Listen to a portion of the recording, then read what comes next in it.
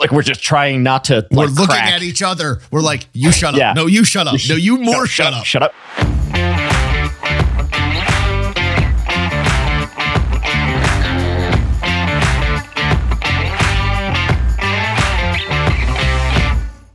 And welcome back to the Refactor Podcast, the show where we try and help ourselves and you suck just a little bit less each and every day. My name is Frank Cole. And my name is Chris Tonkinson. And this is episode 100. 100. Triple digits. Oh my gosh. Just doing all this stuff. No, not the drum roll. Not that. Wow, there you go. That's long road to hoe for. Yeah. And then we would put a little we got a bit little of this. birthday. All right. Yeah, there you go. I'm into it. Yeah. I'm into it. Episode 100. The Refactor Podcast, recorded on March 28th, 2023. I'll be honest, I was really bullish. I thought we would get here a little bit faster than we actually. Let me turn this down a little bit. There we go. I thought we would get here a little bit faster than I thought we would. Than we did. Mm-hmm. But lots of life happening in the middle there, and I'd say we did.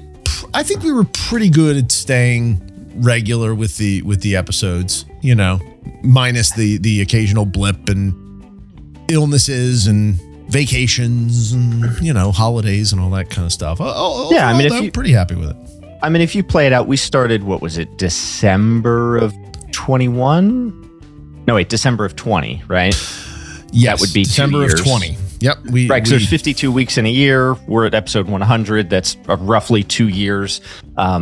Yeah, a little over 2 years. Yeah. Yeah, I think if you play that out, we're probably 8.5 or 9 out of 10 weeks that we record. Yeah, for sure. So, for sure. That's pretty good. Yeah. And I think our hygiene is actually, I think, gotten a little better from a recording questionably. standpoint. Oh, yeah. Recording, I think we do a lot better.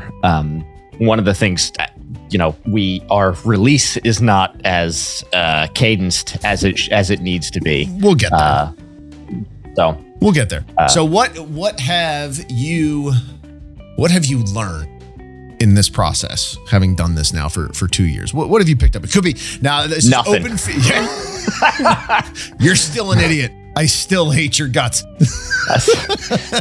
What has changed? I've wasted a bunch of time. That's really. So open field. It could be about recording and that kind of stuff. It could be the stuff that you pushed back to work, anything like that. Like, what have been your useful takeaways, your worthwhile takeaways here? For me, I think the biggest one, and it's weird because this is not a new concept for either of us, but I think there's some weird little psychological trick saying try to suck less a little every day, every single week out loud. Mm-hmm. That seems to it hits a little different now. Like it starts to. Like I can feel that attitude more than I did 2 years ago, even though that has always been outwardly I have expressed that is the goal. Now that I am saying it out loud on the regular, I think it's a weird thing. It'd be difficult for me to quantify that. No, what you're saying is you are demonstrating the practical usefulness and of the fake it till you make it mindset. Yeah, this is true. Like you start doing a thing, you're totally new at the thing. It's like going to the gym. Going to the gym at first. Oh, I don't want to do this. I don't know what I'm doing, and that's true. You are gonna suck at it, and it is gonna be miserable, and you don't know what you're doing, but you do it anyway, and you show up and you learn, and you show up the next day and the next day, and eventually those little you get these little additive benefits of having done it over and over and over again. And before you know it, you're actually fairly good at it. That's how it goes. So I could totally see that. Yeah. All right. So sucking. What about you?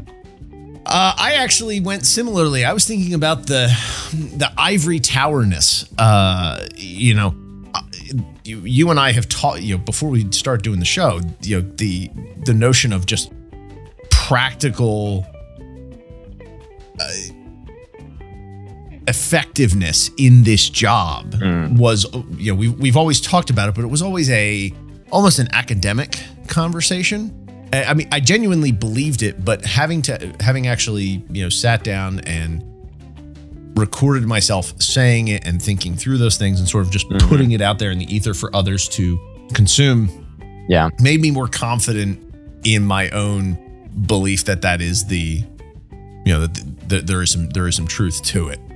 And so when I'm in my daily life working with others, I'm more confident in talking about that and giving people, sometimes tough love kind of feedback about, okay, yeah, I see what you're doing there, but I don't think that's what you should be doing. You should actually be over here, and and being able to speak more confidently about that has been useful. Yeah, it's the old iron sharpens iron thing. I think for me, part of the value is absolutely that.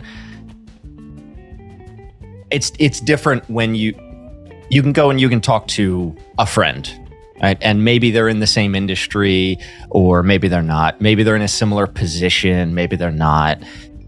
But you're going to get a certain kind of feedback. You're going to get a certain kind of advice from just a random friend, right? Mm-hmm. You're going to get a certain amount and kind of advice from somebody that's in your organization, whether they're adjacent to you or it doesn't really matter, right? There are expectations and motives and all of this kind of stuff that comes into there. Mm-hmm.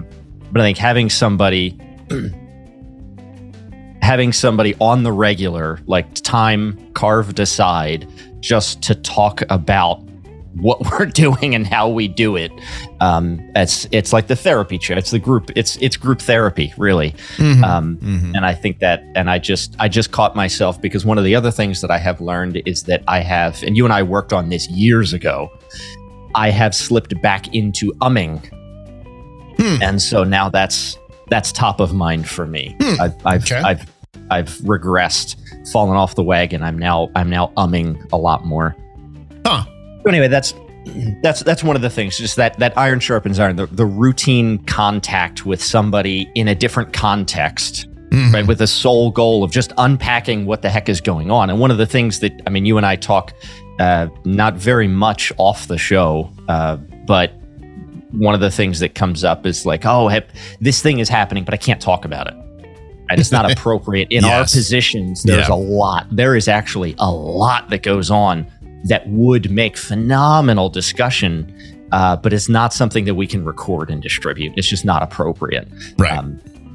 And so that's, I would say, to me, is still one of the bigger pains for me, is still that whole wealth of stuff that we just can't talk about when the record button is on. But it does give opportunity to distill lessons that we pick up through those processes. And usually it can be weeks to months after the fact. And we've eliminated the original, like, we're not talking about the original situation, but there's a lesson learned and outcome that is valuable and worth sharing. And I'd say having the show as a conduit to push that stuff out, it makes me more cognizant of those kinds of things day to day. And so I find myself actually, picking up more lessons learned as we go.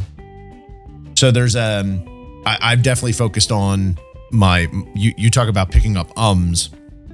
It's something that I am working on, because I do all the recording stuff.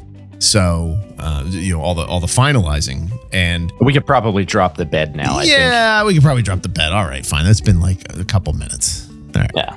So we'll fade that out. There we go. So I have been doing I do the audio mastering, and you say that you're doing ums. Well, I can tell you for sure, my friend, I am way worse on the ums than you are, because I mute myself constantly. The other thing that I have to pick up constantly is inhales, and I don't know if it's because of my microphone position or what it is, but I have to deep breath myself constantly, and so I have been highly cognizant of that, and so that has carried over into my day-to-day work life, because I record the same place that I work, and I use the same microphone, the same setup, and so I'm always trying to improve on that. Yeah, it's some days I'm better, some days I'm worse, but having the show as this mirror, everyone taught I don't want to hear myself recorded. Well, yeah, again, like going to the gym, it's really awkward at first, but you get over it and you actually can pick up quite a bit. So I have been working on that kind of stuff. The other thing that I've been working on a lot of too, we talked about it in an episode. It's been a while. We were the having to get the last word in, being the last. Oh yeah. Oh, I know that's what you meant. What I was actually saying was, I know what you meant. What I was actually saying, and having like that jump back and forth to try and make sure the other person understands that you understand, that they understand. Doing that thing. Yeah. Ever since that episode, I don't know why that one stuck with me, and that's been in the back of my mind. And now I make a very concerted effort to not be that last voice. And that extends all the way out to wrapping up a phone call. I try not to be the last one to say, okay, thanks, see you later, take care, or anything. Like I try and deliberately let the other person say the last thing and just sign off. And the weird thing is it feels, that feels, I don't know. It feels good. You feel more confident, more professional. It's sort of like the way you use filler words and ums and ahs and things like that. And when you're able to get rid of it, it has I feel like it does have a distinct effect on myself and other people. Super weird, but it's a fractal when the guy that never talks opens his mouth and says something, people tend to listen. The people that are verbal diarrhea, as soon as they open their mouth, they're getting tuned out. Right. Exactly. Sorry to tell you, but that's the way it is. I think that holds true at larger and smaller scales. Mm-hmm. So even in the course of a single meeting, if you're not saying much and you finally voice up, I think you're going to get a little more attention to it. And I think it's not, there's a lot of power in silence. And sometimes it's almost like a little bit of it's like a superpower. It's like a power move almost, right? When just not talking. Yeah. Because it is. That was a bad one. There's a natural inclination to fill the space. Yeah. Nature abhors a vacuum, and that extends to humans and their interactions and things like that. But there is weight to it. There's weight to it. And it can be actual dollars. You and I made a lot of money one time just because we let a silence hang. Oh, wow. Right? What a great callback. Yes. We don't want to share the whole gory details. I don't want to share that whole story. That was a great moment, But back in those days, I think I could probably share this much. Back in those days, we would use Skype, and Skype was able to call landlines or like actual POTS numbers. And so we would Skype each other because we were remote. We would have, this is just a story for the audience, we would have video, right? We would be able to see each other, nonverbal cues, nod along, things like that. This was pre-Microsoft acquiring Skype. Skype was actually awesome. And then Microsoft bought it and screwed the pooch. It was awesome before Microsoft got their hands on it. Yeah, ditto. It was actually phenomenal. That Skype in that day was still better than anything we have today. I still have yet to find. Skype peaked, and now everything is not as good as that. So we would do this, and then we would call our clients, our vendors, whoever else it was that we needed to call, attorneys, whatever it was, through Skype. And so that we would have a three-way call, but you and I could see each other.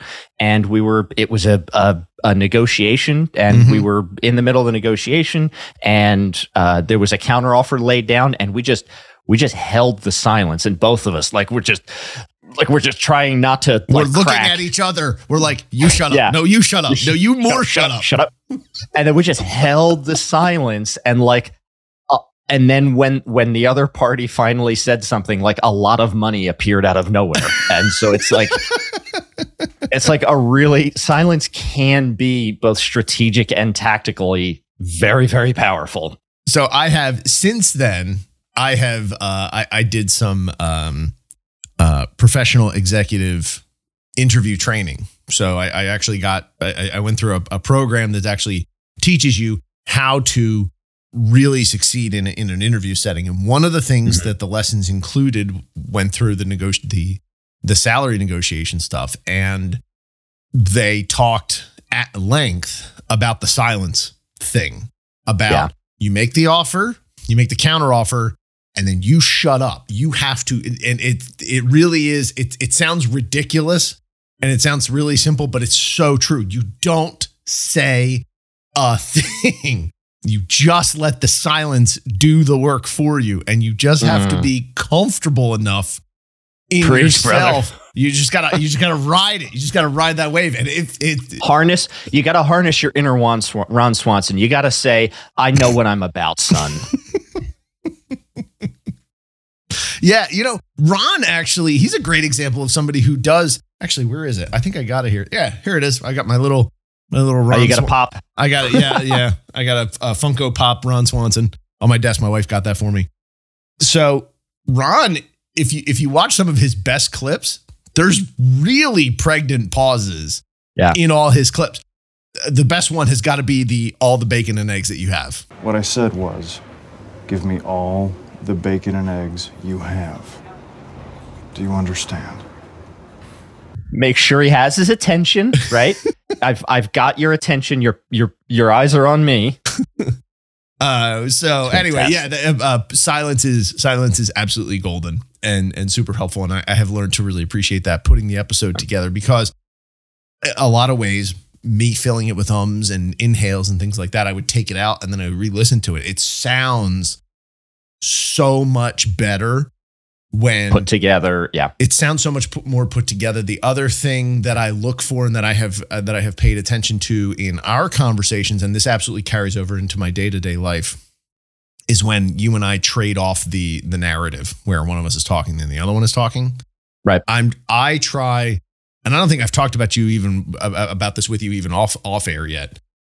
I have made it a point to try and not step on you. Like, I try and make that transition as, okay, I'm talking and then you're talking and then you're talking and then I'm talking. And I try and make that cutoff very clean and very natural. And I'm sure this is something that any, trained broadcaster probably learns, but I've sort of figured it out as we went along here. That makes for better radio. Better show. And so I try not to do that stepping, and I try and, step into the void, and I try and give you, when I'm done, I try and cut myself off and give you the floor so that you can step into it, so that you have that natural transition. And that has carried forward into my professional life too, because 100%. I try not to insert myself. I make this very concerted effort to keep my mouth shut and listen to the other person and let them finish their entire thought. So I know I'll get my chance to speak. I just got to wait for them to finish. And that it makes you a more attentive listener. It makes the other person appreciate the fact that you're attentive. So there's another thing that I've picked up from the show. I do the same. I do the same thing. And part of that's just us getting better at this, that we've been known each other for a long time. So we kind of have a rhythm already, but explicitly, for not just so that you and I can communicate ideas to one another, but that we can do that clearly enough that a third party can understand what the hell's going on between our two brains. That's something that it's like a sparring partner or a dance partner. Anything else, there's a dance to it, mm-hmm. and that what you said with the active listening, right? So while I'm talking, I'm trying to use tone of voice, and I'm trying to wrap the story up, make it a clean arc so that it has a beginning, a middle, and an end, so that you can kind of anticipate when that end is going to come. There's this whole thing, this whole meta that I think we both play, and I've carried that through as well. It's more painful when the other party doesn't know how to do the dance. So when the other party is just a verbal diarrhea, the other party's cutting you off constantly. So if you have bad partners in meetings, it is, I think, better practice, but more difficult practice to try to apply that same methodology, that same discipline, that same rigor in dialogue, right? Die means two, not just you stampeding everything. Monologue versus dialogue. Yeah, exactly. Yeah. Mm-hmm.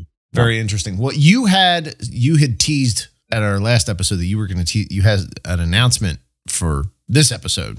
Do you still have that announcement? Do you want to go through it?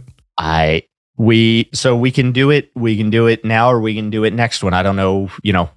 We'll talk about what the exact timing is, but for our birthday, going into, what is this? What do you call this? Season? I don't like the word season. It's definitely not a season. By the way. Can we just talk about it? We're triple digits. We hit triple digits. Is what it is. Yeah. We hit triple digits. So one thing that we have talked about for a while now is whether or not to add a video component. So the audio feed's not changing or going away. We're going to do the exact same thing the way we have. Maybe if we can try to make it suck less, we will. But the audio feed is not going away. What we may do is start publishing episodes into YouTube or elsewhere. So that's, man, I'm catching a lot of ums today. Now I'm up in my own head about it. He's all I'm up in super my own head about self-conscious. it. I'm going to need to get like a shock collar. I need like a grammar, some kind of a grammar fail. Like I thought of the bell. Oh, that's a little low. Or you can just get an Archer going, phrasing. I could drop the phrasing from the phrasing. I just cut the phrasing. Yeah, the I can do that. The buzzer's probably, it's too obnoxious. It's too long. It has to be something shorter. It's too long. It's got to be real quick. Yeah, like a Yep. like in Family Feud in the final round when somebody picks the same word that the first person and that's what we need. We need something like that. I'll get right on it. So I don't know whether we'll do this episode or 101, but we will start putting those onto YouTube. Now I don't know the timing of that. I'm still, one of the things, like you ask what we've learned, I think you have delved much deeper into the audio production side of things, and Sure. I'm a relative novice in there.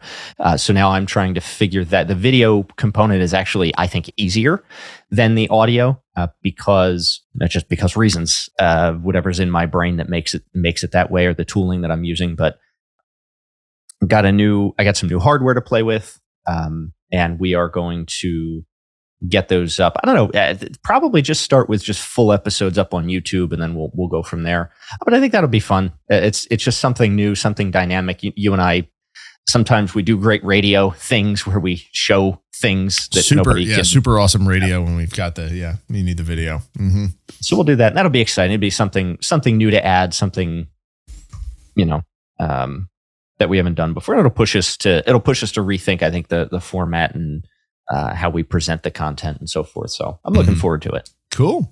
Well, if this episode does go up, I have to apologize to the audience because I actually have this giant obnoxious Band-Aid on my forehead today. Just shortly before the episode, I just had a mole removed. Nothing bad, nothing cancerous. So no need to sweat that. But it does look like I got a bit of a scrap at the moment.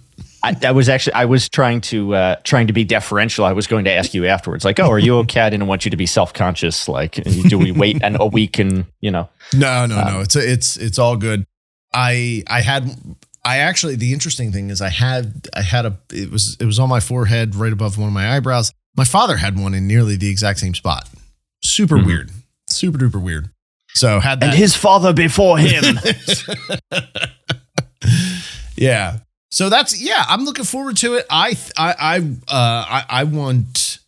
excited to get the full recordings out there. I'm more interested in pulling down the snippets and turning those into consumable content via social media. That's my broader interest in getting this stuff, because that has I think a lot of play. I feel like almost like a bit of a dinosaur, doing just pure podcast setup when everybody is doing, even if they have a podcast, they still snippet stuff and turn them into these little consumable bits on social media.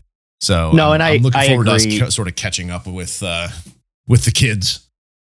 I agree. It's kind of like we just put a landline in our house for the kids, they know how to call 911. Oh, cool. We have a paper tape next to the phone in the kitchen with all the grandparents, aunts, and uncles' phone numbers. Wow. Okay. The older two anyway, they know how to use it in case, just it's a skill that you should have, and in case they need it. Mm-hmm. As they're now old enough, damn it, I did it again. As they're old enough to start using that.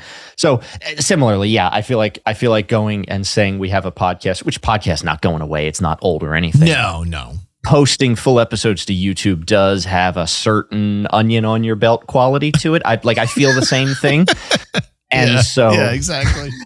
And so I think pulling out pulling out shorts for The posting is shorts probably the yeah. most effective thing we can do. It's because we can look at an episode and we can think, oh, that one was pretty good or that one was not so good. There's going to be a gem in every one, and that's going to be the price of admission, if you will. That's so the one that I want to pull being out. able to pull those snip. out. Yeah. Yeah, exactly. Oh, no, they call them shorts, Frank. You've got to get with my bad.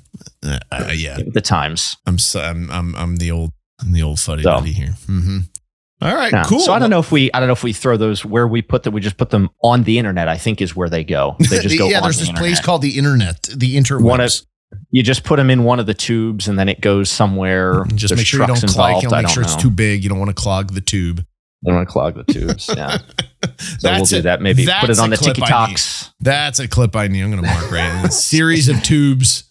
It's not something that you just dump something on. It's not a big truck. It's a series of tubes. It's not a dump truck. It's a series of tubes. Yeah. Okay. Gosh. All right. So new video. We're up to the triple digits. We've been numbering in the triples because I was super optimistic, and it proves that I was right yet again. Go me. So It was a classic case of what's good enough. And we said, look, there's a reasonable chance that we get to threes.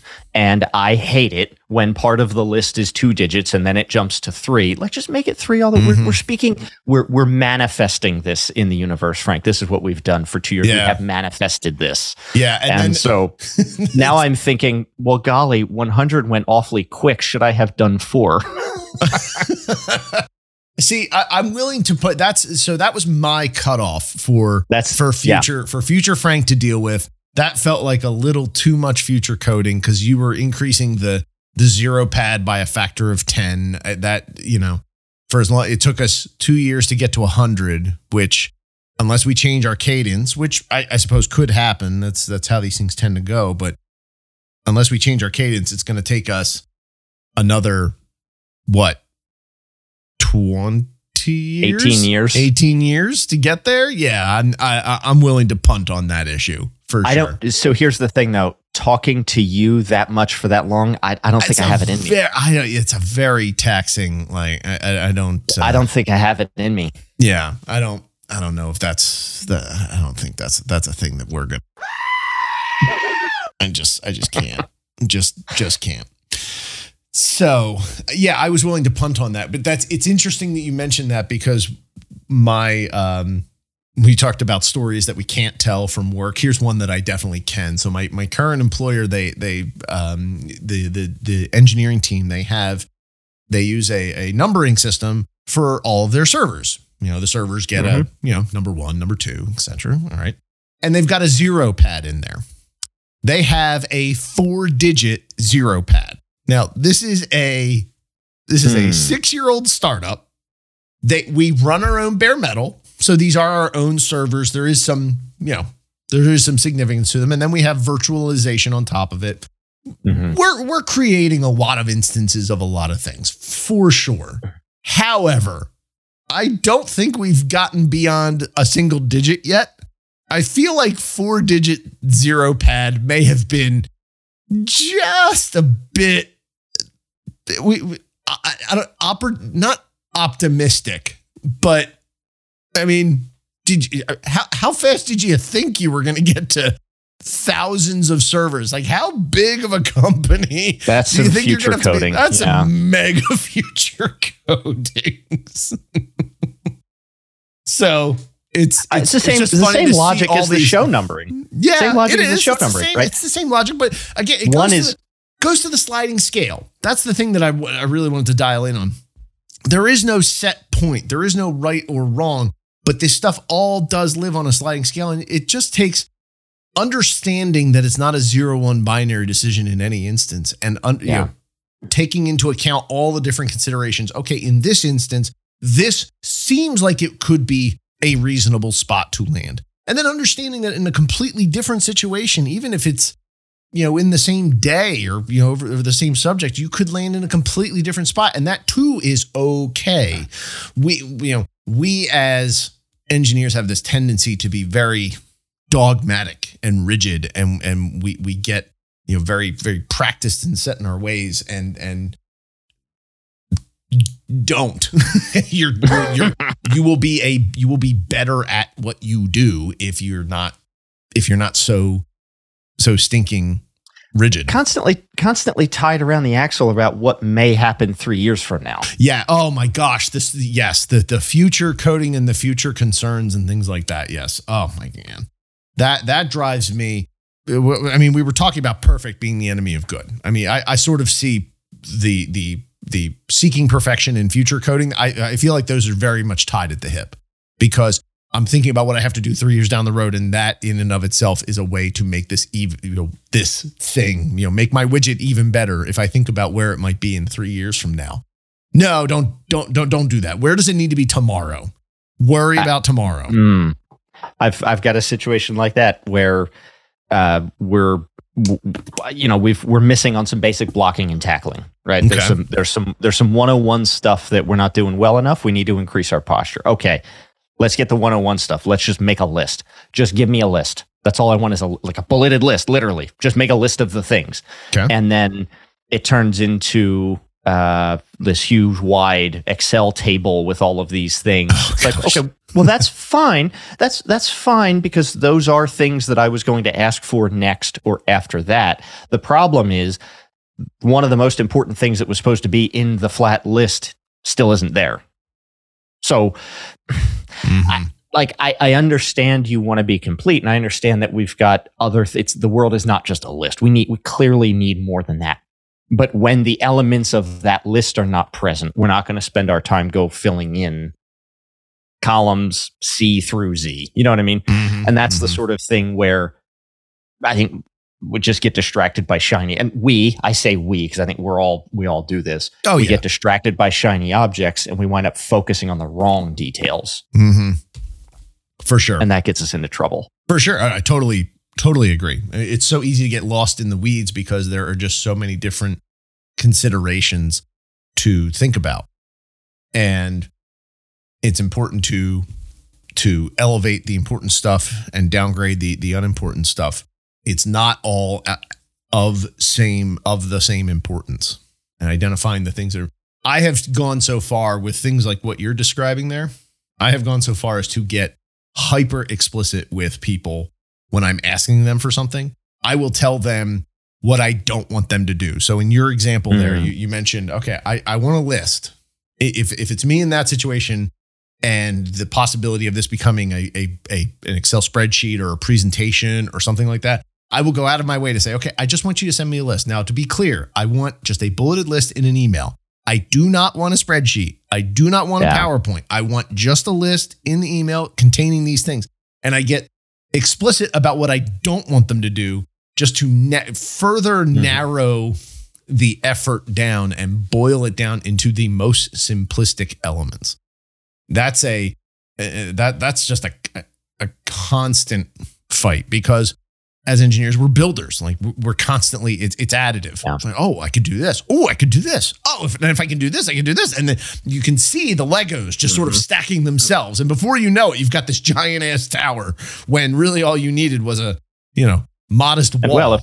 If we already went and did this, we should go back and really fix it. Oh, you know what? That reminds me. No, here's a good example of people getting distracted. I'm going to rant for a second. Are you ready for this? Yeah, here's an example of people getting distracted by shiny objects that don't matter, and they are not focused on the mission. So we recently, we redid our bathroom. We bought this house 7-8 years ago. My wife has hated the bathroom every one of those, however many 365 times 8 is of those days. So we've saved up. We got our new bathroom. Final inspection happens. Yesterday. The township inspector comes, and you know what their issue is? They had one problem. You know what the problem was? No. Nothing in the bathroom. Wait. They came because we did work on the master bath. Master bath is done. Looks great. They did a good job. Everything's buttoned up. Everything's to code. Like that's fine. I talked with all the trades as they came in and all of this kind of stuff.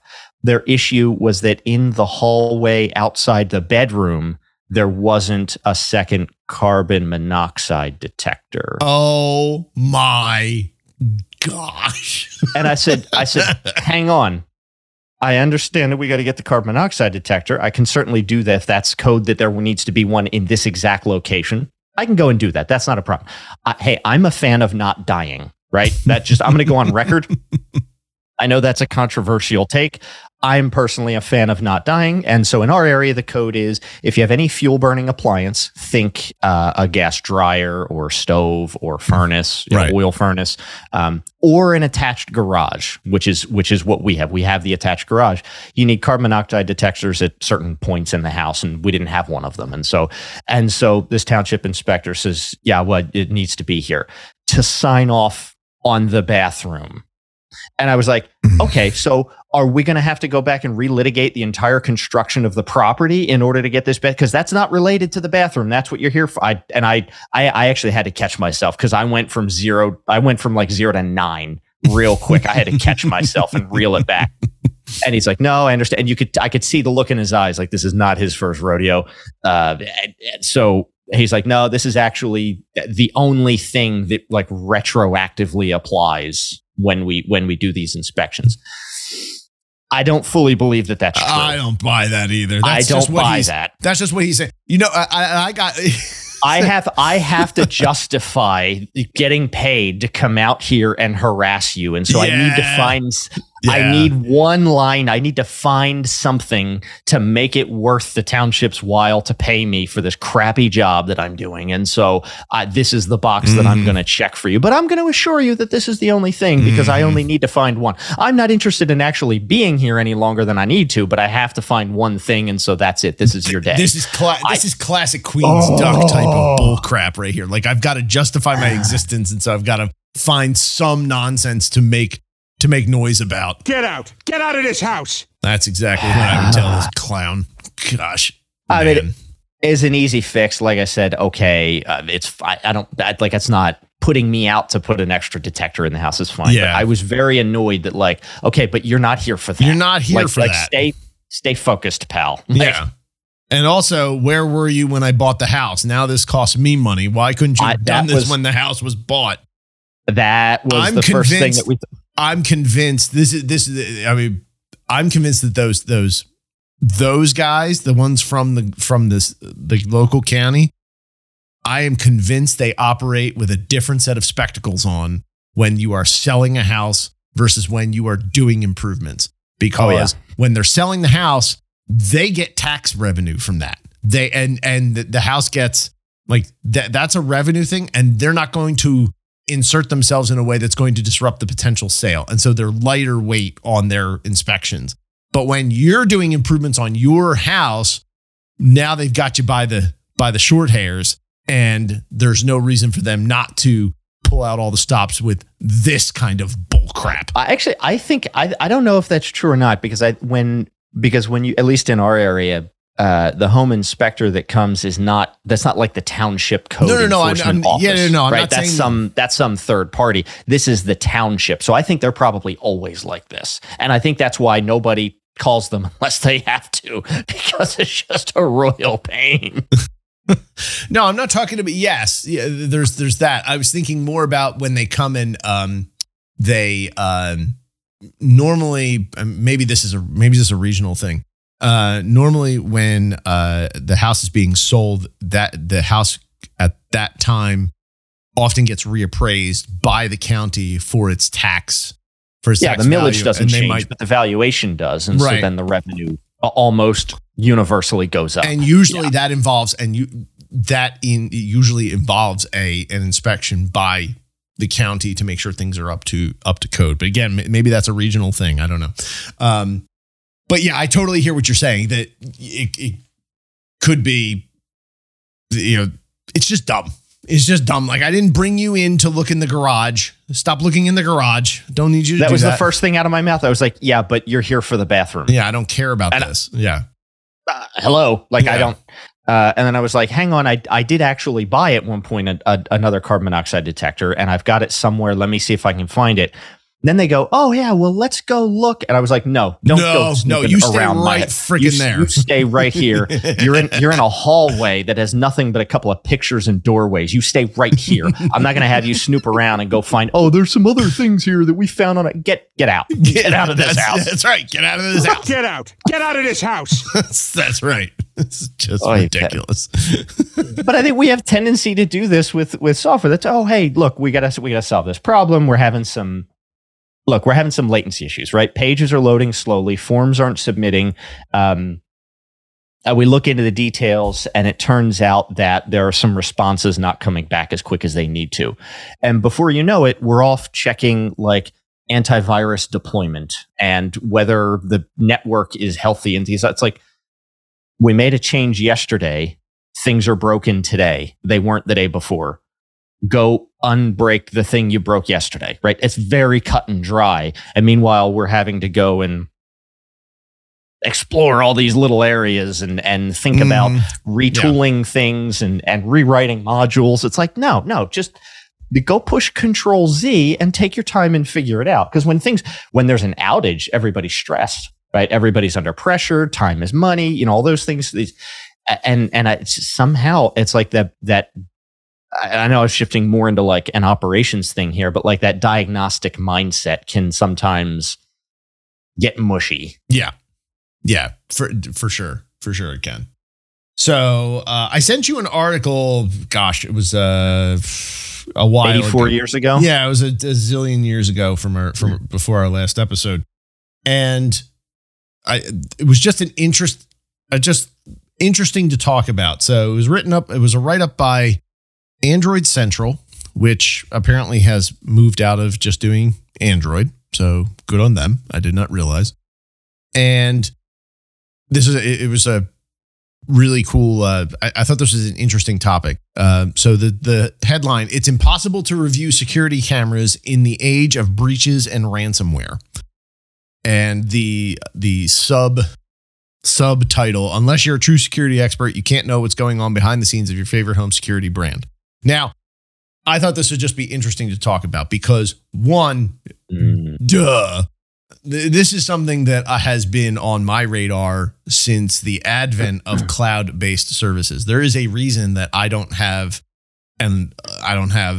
Alexa or Nest, or Google Home. I don't have any of that crap in my house. And that includes security cameras. I have a Simply Safe security system installed in the house, but it's just the system. I don't have the subscription service hooked up, and I don't have any of their cameras. And that is deliberate because as soon as you hook that up, that means that that's all out there and available to third parties. And this article goes into detail about how because all of these security companies they're just web connected devices. It's IoT, it's Internet of Things. And it's the parking attendant in Ferris Bueller. Trust me. Yeah. That's what it is. Yeah, exactly. All of them. And the article goes on to lament, these things, they have breaches and there's really no way for us. They say that they're secure, but there's really no way for us to verify that they're secure. And then, refers to stories of breaches and stories of how staff at some of these companies have been illicitly accessing your private feeds and things like that. And this has always been the case. I am both glad that the general public is slowly catching up to this reality. I'm also disappointed that this is still an issue that we can't seem to find a solution to. And I lump myself into that category too, because this is something that I have thought about for years. And it is, I think it is one of the stickiest points for web services, cloud enabled internet services, especially things that have a physical, that bleed themselves into the physical world. Things like security cameras and home automation devices like Alexa and Nest and things like that. It all goes back to a central service. It's run by a company and you really have no clue and there's no accountability for how that stuff is set up, how it's stored, who has access to it, what they can do with it. And this to me is, I think, the next thing that we as an industry need to solve. We need to come up with some way that makes this system more reliable, or at least holds companies more accountable. And I loathe to use the R word, go the regulation route. Because that doesn't fix anything. It doesn't actually fix anything. It doesn't fix anything. It just adds paperwork and bureaucracy and cost on top of everything. So I don't want to do that. I feel like there's got to be a private, there's got to be a business private sector sided solution to it. I just don't know what it is. So I was both happy and sad to see this article, and I just thought it was interesting. Your thoughts? I got a lot of thoughts. But my immediate, what comes to mind is we have the solution. It's called open source technology and self-hosting. If you really wanted to put the speed, and I think we are as a society out over our skis on the deployment of advanced digital technologies. And I don't think anybody really understands how the information is processed and stored. I don't think anybody truly appreciates how brittle that chain is. And I think, it's tough because I take the hard stance and I say, yeah, if you want this advanced technology, you've got to know how to operate it. On the one hand, that's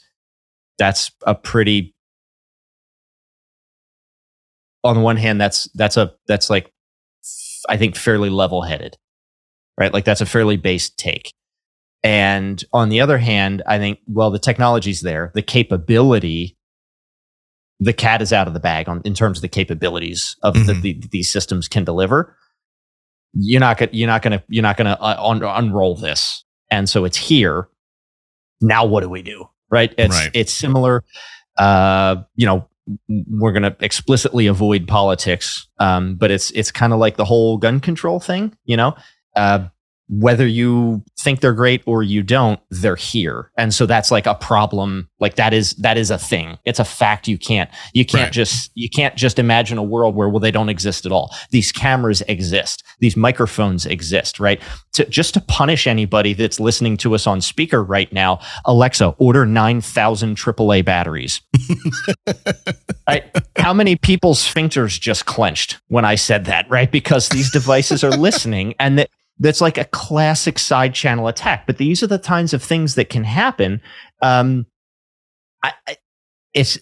are almost uncountably many classes of security flaw that you could document with a system like this. Classes of flaw, not individual problems, but classes of flaw that you could think about with a system like this. And you're right, there's absolutely no accountability other than a sticker on the front of the box that says, "Trust me, bro." There is no accountability whatsoever. And I think when people you have to have, as a technologist, people have the bald-faced audacity to be surprised when their information is compromised. And I think, well, that's your fault. And also, I have a compassionate heart because these people are being sold a product in a box with a brand they recognize at a store that they've shopped for their whole lives. And they think, wow, it says it's safe. I can plug it in and it works. And now I have this new capability I've deployed, whether that's a voice assistant or a camera of the front yard or whatever it is. It's a real problem. But the reality is that the technology is being deployed and utilized by people that really don't understand it. And just like any other kind of debate you could have in this similar vein, that is a problem. Regulation doesn't solve it. No, and I actually would disagree with that. I don't think open source solves it either, because yes, what you're saying is true, and you could actually put an open source system in place, but the lift there is so significant that it requires effectively specialized skill in order to do. Like your average Joe Schmo is not going to be able to, if we continue with the example of these closed circuit cameras, your average Joe Schmo is not going to be able to set up his own CCTV system. There are open source versions of it, but he's got to get the software. He's got to get the server. He's got to install, he's got to get that up and running. He's got to install the software. He's got to hook the cameras to the system. He's got to make sure it's working. He's got to make sure that the video rotates. eating its tail. He's got it's a specialized skill. It's a specialized skill to do that you can purchase. There are companies that they'll come in and install a CCTV system for you that is effectively off the cloud. It is a private system. You can do that. You can do that. Mm-hmm. But that purchase is not go to Home Depot and buy a Nest system, those two events are fundamentally different things. The time, the outlay of cash, the complexity, and that's really the challenge. These companies have capitalized on the ease of use and the ease of access of, hey, you take this thing, you plug it in, it just connects to the internet, and away you go. And I mean, there is a lot of beauty in the simplicity there. I do love that, but imagine a world where Ferraris were $40. Okay. What does that world look like? Fast. Right. That means everybody the age of 16 or over has got a Ferrari. Okay. Yeah. And there is untold death and devastation and destruction and heartache. There are untold pileups on highways and trees with cars wrapped around them. Right. That's why are Ferraris not a problem in our society? Because the access is right. Is more and limited, so sure. And so with these products, and I'm not, it's not a value judgment, right? But the reason that we don't have more of a problem as a society with how dangerous a Ferrari is because so few people have them. Now, that's not the same as saying the people that should have them do. That's not the same as saying the people that are qualified to operate them are. Mm-hmm. It's just saying that the pool of people that can get them is small. And so, again, I go back to this dichotomy raging in my head when I look at things like this camera security debate. On the one hand, you shouldn't have it. If you don't understand how the thing works, you shouldn't be using it. Yeah. And consumers are going to the store, they're picking boxes off of shelves, checking out and plugging them in. How can they be held responsible for the risk? How can they truly be expected to understand the decision that they're making and all of the little ramifications and all the little nuanced consequences? And so I think both of those statements, while they are wildly contradictory, they are both true. Oh, yeah, I was going to say two things can be true at once. Yeah. And I don't know that I could actually go. I don't know that I'm willing to part with either of those sentiments. Yeah, I'm not suggesting that we should be ripping this stuff off the shelves. What I'm suggesting is sort of in line with what you said. They're here. They're not going anywhere. We need to come up with ways to make the currently invisible portions more visible. But how do you? But that's the problem. How do you do it? I get it. That is the $1 million question. I get it. It's Bitcoin. Okay, it's Bitcoin.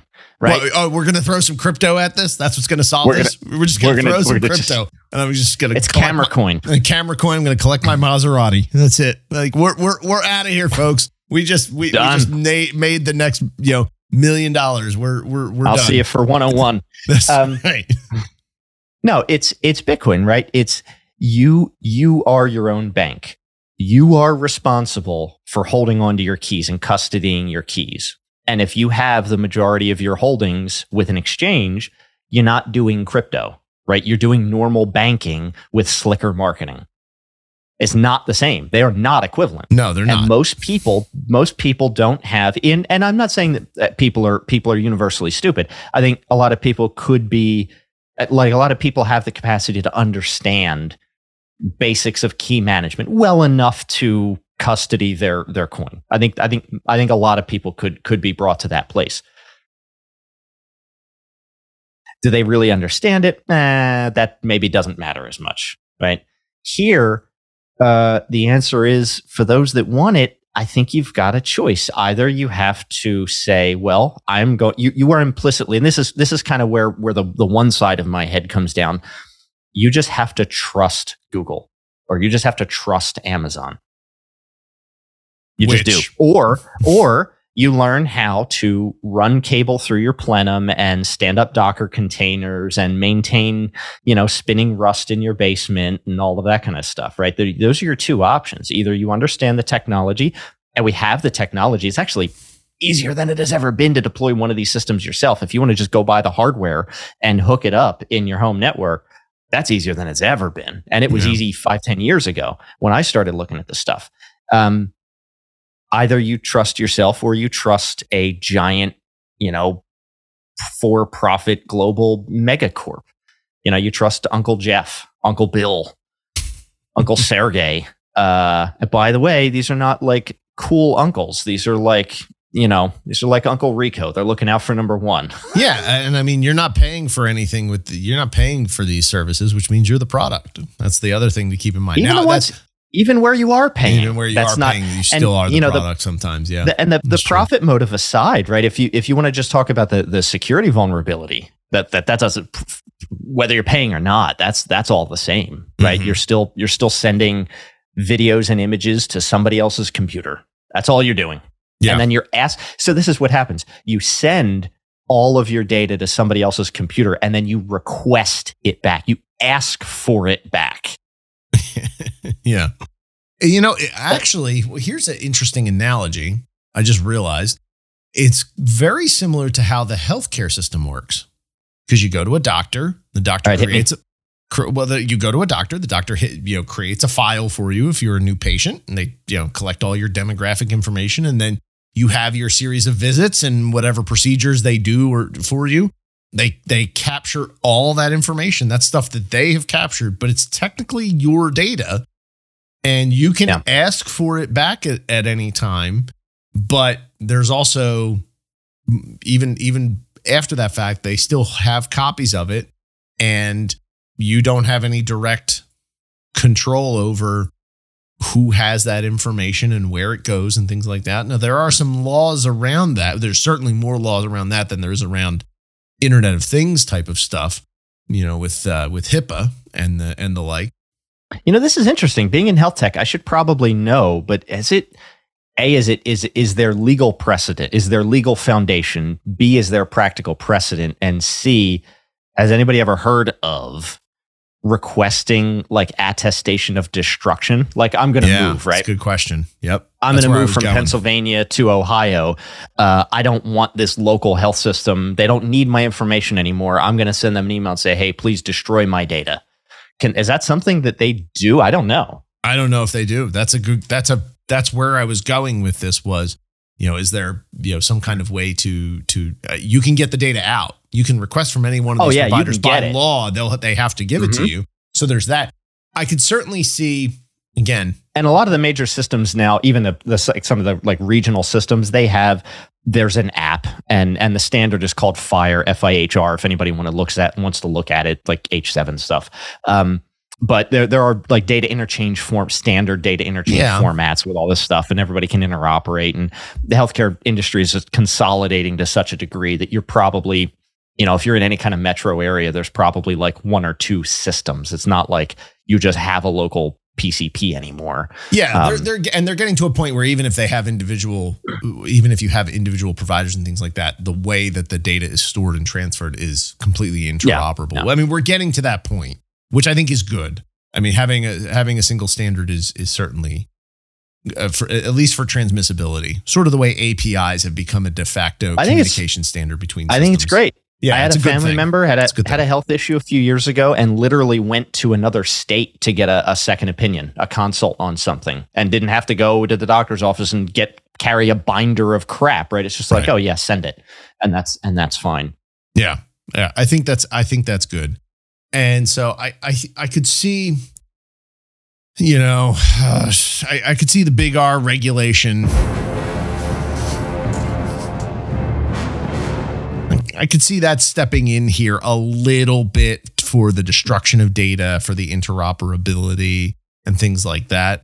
But it gets gnarly in a hurry. I'd rather see a private industry solution to this, like a third party But what problem are we trying to solve here? Are we trying to make software secure? Because that's doomed to failure. No, I'm not. Or are we just trying to shed salt and light on data custody? So I'm sorry. I guess I should have. I assumed a little bit. Curse of knowledge there. I assumed probably too much because you and I both know software will never, ever be secure. It is just simply not possible. All we can do is because software sucks. Because software always sucks, and the stuff you write today hopefully sucks a little bit less than the stuff you write tomorrow. But you will never reach 100% security, just like you will never reach 100% code coverage with your unit tests. It's just simply an impossible dream that you are always pursuing but never actually reach. So no, this is what we call an aspirational goal. There you go. It's an aspirational goal. So I'm not talking about that. What I'm talking about is I like that sunshine and salt. Being able to see, having some kind of verified third party say they're doing everything they can, and it's good, or, they had a breach or they had a situation happen and they handled it appropriately. That's the part that I think is missing right now. So you do want like an analog to, I really choked over that one, to HIPAA, high trust, PCI, FedRAMP. Like you're looking for something along those lines that says, look, if you're going to be in custody of data from a consumer, and we can put some boundaries around it, right? Maybe it's biometric data, maybe it's images and videos from within the home, however we want to classify this. What you're saying is there's sort of some sort of standard by which we measure whether you are considered a responsible custodian. Maybe, and whether that's a government body or just an industry standards body, I'd much rather go the industry standards body. We seem to be moving in a direction where breaches there has become a sort of way that breaches are approached the way that you should do it. Now, not everyone does the same thing in the same time frame, and I think that would be a marked improvement. Kind of looking at you here, LastPass. You guys really screwed the pooch. If they survive the year, I'll be shocked. Anyway. Oh, does LastPass still exist? They do still exist, yeah. But I feel like next time that comes up, by the way, just let you know, next time that comes up, if it's like next week, I'm going to say, who's LastPass? Yeah. See the progression there? So I'm willing to bet there are a lot of people like me where I canceled my subscription and it just has X number of months to run out before, so I think it's coming, but like they had stuff happen in the summer and they only got around to disclosing pieces of it in November. Like, come on. Everybody knows what you should be doing. You know what you should be doing and you're not doing it. And so there's an accountability issue here that needs to be addressed. Do better. Right. But, and so we seem to be pursuing it, but it's, there's no outside of the, general public trust, which is fickle and that has short-term memory loss. I don't see anything that's, really moving the needle on this. It goes back to this article. I don't know how we solve the problem that this author is talking about. But they are now unwilling to make any recommendations on any of these security systems because of the centralized cloud nature, and they just have no trust or ability to trust how that centralized component is managed and secured. And they're absolutely right. And so how do we solve that? That is the $1 million question of the day. I don't have an answer. Maybe somebody else out there does. I'm going to keep thinking about it. This is like one of those things that like noodles in the back of my brain through the day. It's like a splinter in your mind, slowly driving you mad. Well, now I've got it too. If you have feedback for us, if you know of anything like this that is extant in the industry that people are working on, please let us know. Feedback@refactored.work. Send us an email, voice record on your phone, email that to us. We'd be glad to play it on the show. You can also find back episodes, all 99 of them, because this is episode 100, by the way, on refactored.work. Along with that, we've got show notes, archives, recommendations, picks, things like that. You can find more Frank online at Frank Cole. Hot Coals. Hot Coals. Although the other one should redirect. I do have that one as well, but go on. Oh, you have frankcole.com? I do have very good. frankcole.com, yeah. Very good. Well, we're gonna put that to the test. Myself, I am online at tonkinson.com, and that pending whether or not the redirect still works there. This has been, and are you ready for it? This is a surprise to some people. This is episode 100 of the Refactored podcast, recorded March 28th, 2023. Thanks, Frank. Congratulations. Happy 100.